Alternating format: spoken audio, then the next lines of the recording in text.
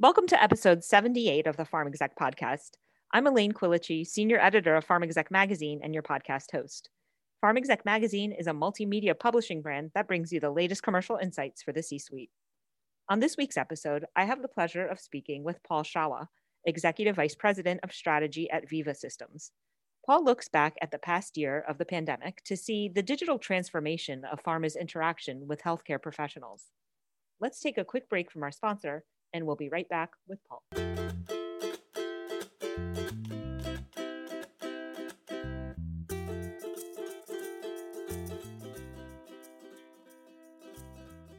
What if you had limitless access to customer insights, accelerated timelines, and set fees? At TruSerum Network, we're fueled by connections in virtually every area of healthcare as part of MJH Life Sciences. The result? Audience-fed creative and more powerful content in less time. TruSerum Network, releasing what's real. Find out more at TruSerumNTWK.com.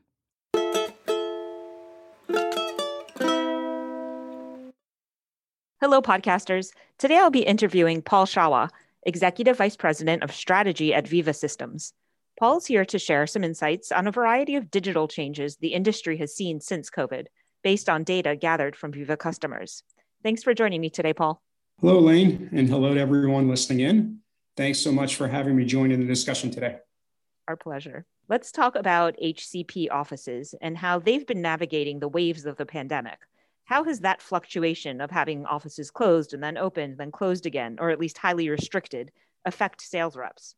Yeah, you're right. It's been a little bit of whiplash. Offices shut down in the spring of 2020. They opened again back up in the summer, and then later in the fall and into the winter, many of the restrictions continued. It's certainly been a highly frustrating and uncertain time for field teams, but certainly also for healthcare professionals. From a field team perspective, it's forced a new level of creativity in how best for them to reach their customers. So I think people became a whole lot more creative. They thought about digital means and traditional means of reaching customers. But I think the other big shift is that it changed the conversation that they were having. Many of the conversations prior to the pandemic were very much focused on the product, the drug, and the efficacy, and that conversation shifted to one that was more authentic in terms of caring about the HCP and their well-being, their patients, and trying to be a true partner. So there was a new level of empathy and appreciation for the role that healthcare professionals played. And I think pharma thought more deeply about how best they can support them and how best they can partner. So it was really a new skill set that was required to truly be effective. What technologies did you see come to the forefront as a way to deal with that missing interaction? Yeah, so there was a massive shift in engagement patterns.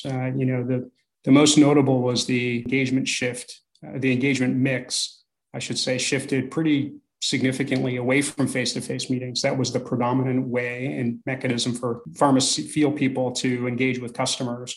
And it shifted to, traditional, means like phone calls. So the number of phone calls went up dramatically.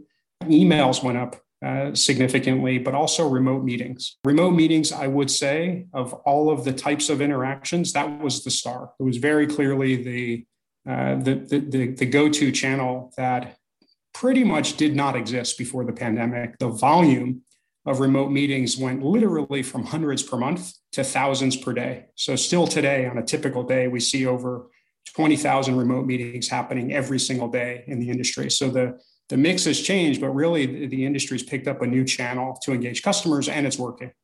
How have remote meetings transformed since COVID, and how are companies using them to their benefit? So the remote meetings have advanced significantly over the last 12 months. I mean, the biggest shift was making many of the services that were typically only able to be done within an office environment available for remote meetings. So one of the very best examples is requesting and electronically signing for samples during a remote meeting. So that's typically done in person, or it's typically done through some sort of fax back process. And now it's really easy to be done during a remote meeting, all seamless, all compliant, all tracked.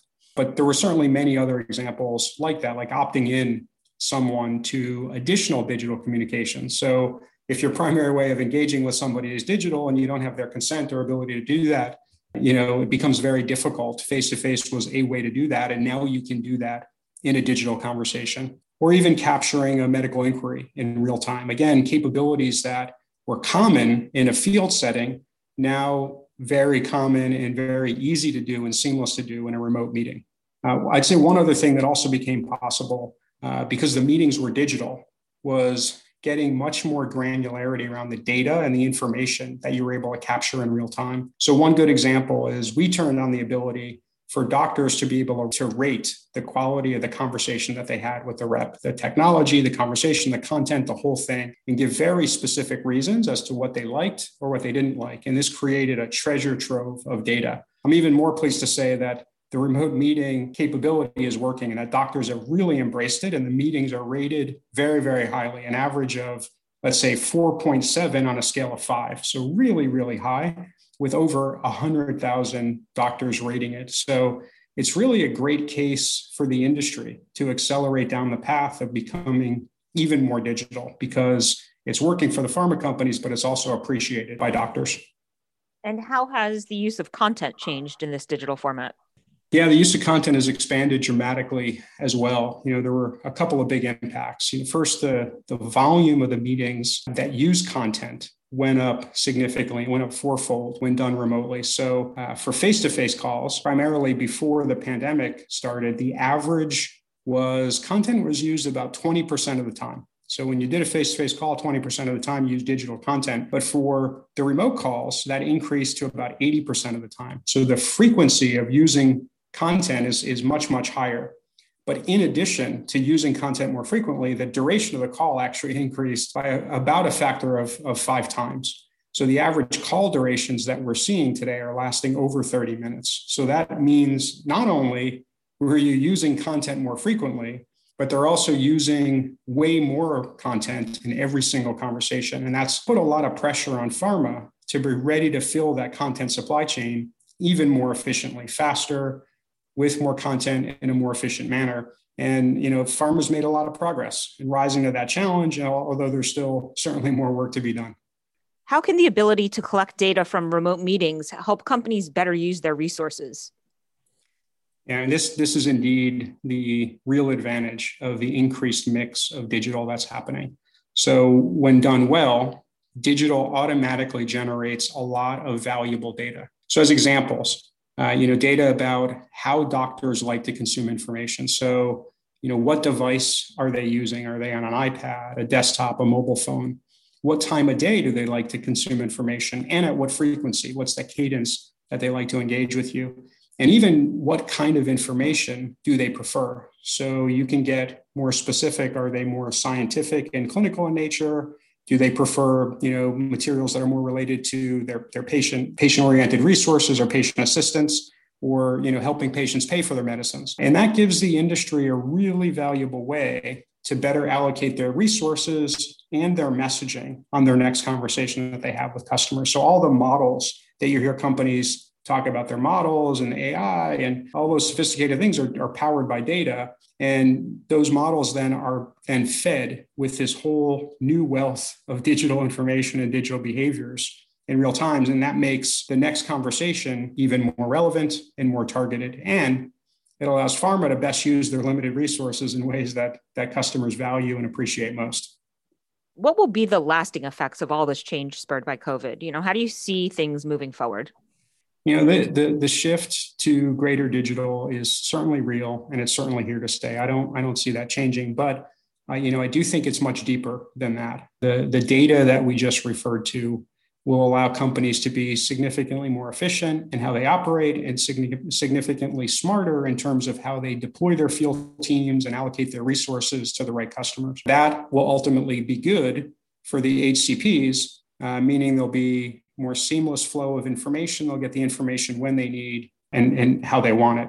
But I think there's an even bigger change that's about to happen. And that's about empowering the healthcare professional to reach pharma when they want to. And that's what the industry calls delivering on this promise of a pull channel. So the primary model today in life sciences is primarily the life sciences company thinking about who are their targets and segments of customers and pushing information to them that they feel is relevant. And I think this is an opportunity to continue that, but also to add a pull capability. So imagine a doctor being able to open an app on his or her phone and finding any resource that they want, any time of day, whatever it is that they need, whether they want to talk to a medical science liaison, or they want patient assistance information or materials, or even to check on the status of a payment for one of their speaking engagements. They can find anything they want from across the entire industry. That doesn't really exist today, and I think that potential is there. Digital will truly become compliant two-way communication. So it's largely one-way today. It'll shift and put the power into the hands of the healthcare professional, a shift away from the traditional outbound that's so common today. And that'll be good for HCPs. It'll be great for pharma, but I think most importantly, it'll be excellent for patients, because when doctors get the information they need, patients ultimately get the right medicines and the right treatments, and that leads to the best patient outcomes. Well, thanks so much for your time today, Paul. It's been really interesting looking back at how COVID has transformed the digital efforts of pharma over the past year. Thanks, Elaine. Really appreciate you having us and Veeva participate today, and hopefully that provided some good insight into what we've seen over the last 12 months, but also the excitement and the potential that the industry has and lies ahead for the industry. Thanks so much for having us.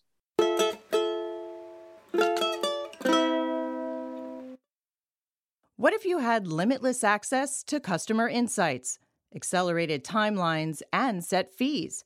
At TruSerum Network, we're fueled by connections in virtually every area of healthcare as part of MJH Life Sciences.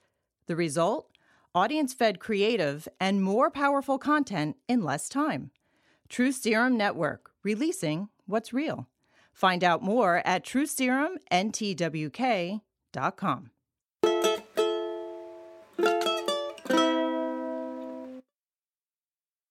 And now it's time for this week's leadership tips from pharma execs.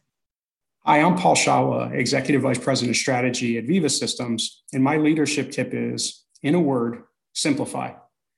The world's a very complex place with lots of distractions.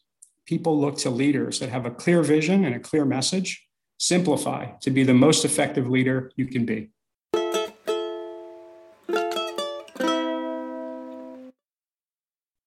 Thank you for listening. We hope you enjoyed this week's Pharm Exec podcast.